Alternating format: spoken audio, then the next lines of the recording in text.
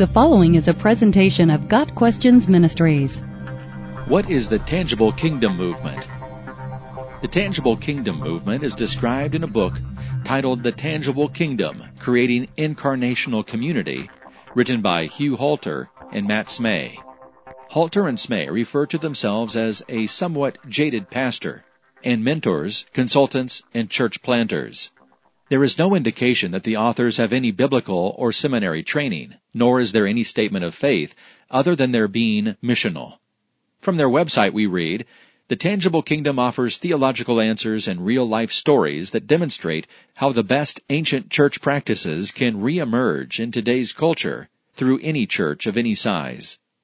However, the author's knowledge and understanding of the first century church is superficial and in many cases inaccurate. For example, in their book, they suggest that the first century Christians were, quote, spreading like a virus and spilling out into the streets, end of quote.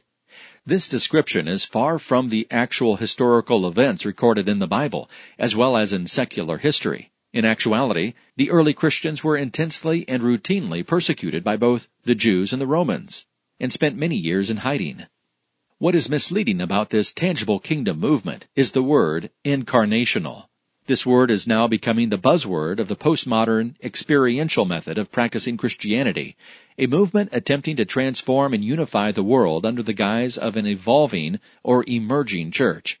In such movements, the emphasis is no longer placed on the Bible or upon regeneration through the workings of the Holy Spirit.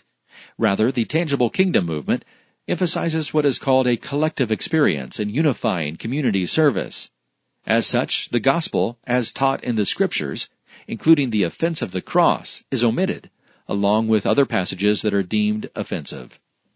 A major part of the tangible kingdom movement is practicing community service in order to demonstrate Jesus' love for mankind. The actual gospel message of salvation is rarely, if ever, taught. This movement teaches that those who purport to be Christians are those who serve incarnationally, because Jesus lives in and through them. With its focal point chiefly on God's love and quest for unity among His people, this movement fails to mention the true nature of the gospel message, repentance from sin, the blood of Christ shed on the cross, the Christian life of denying self and taking up the cross, and the promised persecution to come. Naturally, the idea of love and unity is appealing. Who doesn't want to be loved and accepted? But the fact that Jesus was despised and rejected by men doesn't appear to be emphasized in the tangible kingdom teachings. The tangible kingdom movement is misleading in that it overlooks the Bible's teachings about the coarse deceptions of the world, its disobedient attitudes and sordid lifestyles that quench the spirit and close the door on the triumphal life God promises to all those who trust Him implicitly and are overflowing with His love. Depend upon God's word, choose to enter the narrow gate, and say no to compromising their faith.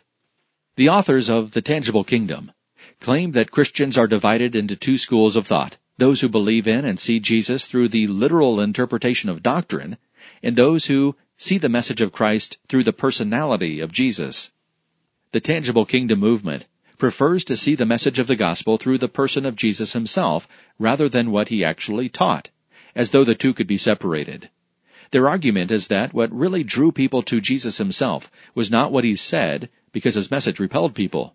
They even go so far as to say that during His confrontation with the Pharisees, with the woman caught in the act of adultery, that He was, quote, drawing a smiley face in the sand.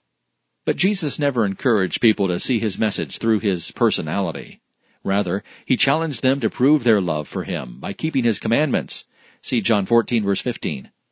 There is no doubt that Jesus' message repelled some people, as it still does today. It repels those who wish to continue in a sinful lifestyle and still have the benefits of heaven when they die. It repels those who reject the Bible as the only standard of faith and practice, and substitute emotional experience for holy living. It repels those who want to relegate Jesus to the status of a kindly, indulgent pal who winks at sin rather than the holy, righteous Creator of the universe who hates and punishes sin.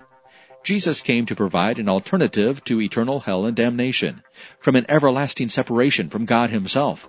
He came offering an eternal and lasting sacrifice for our sins.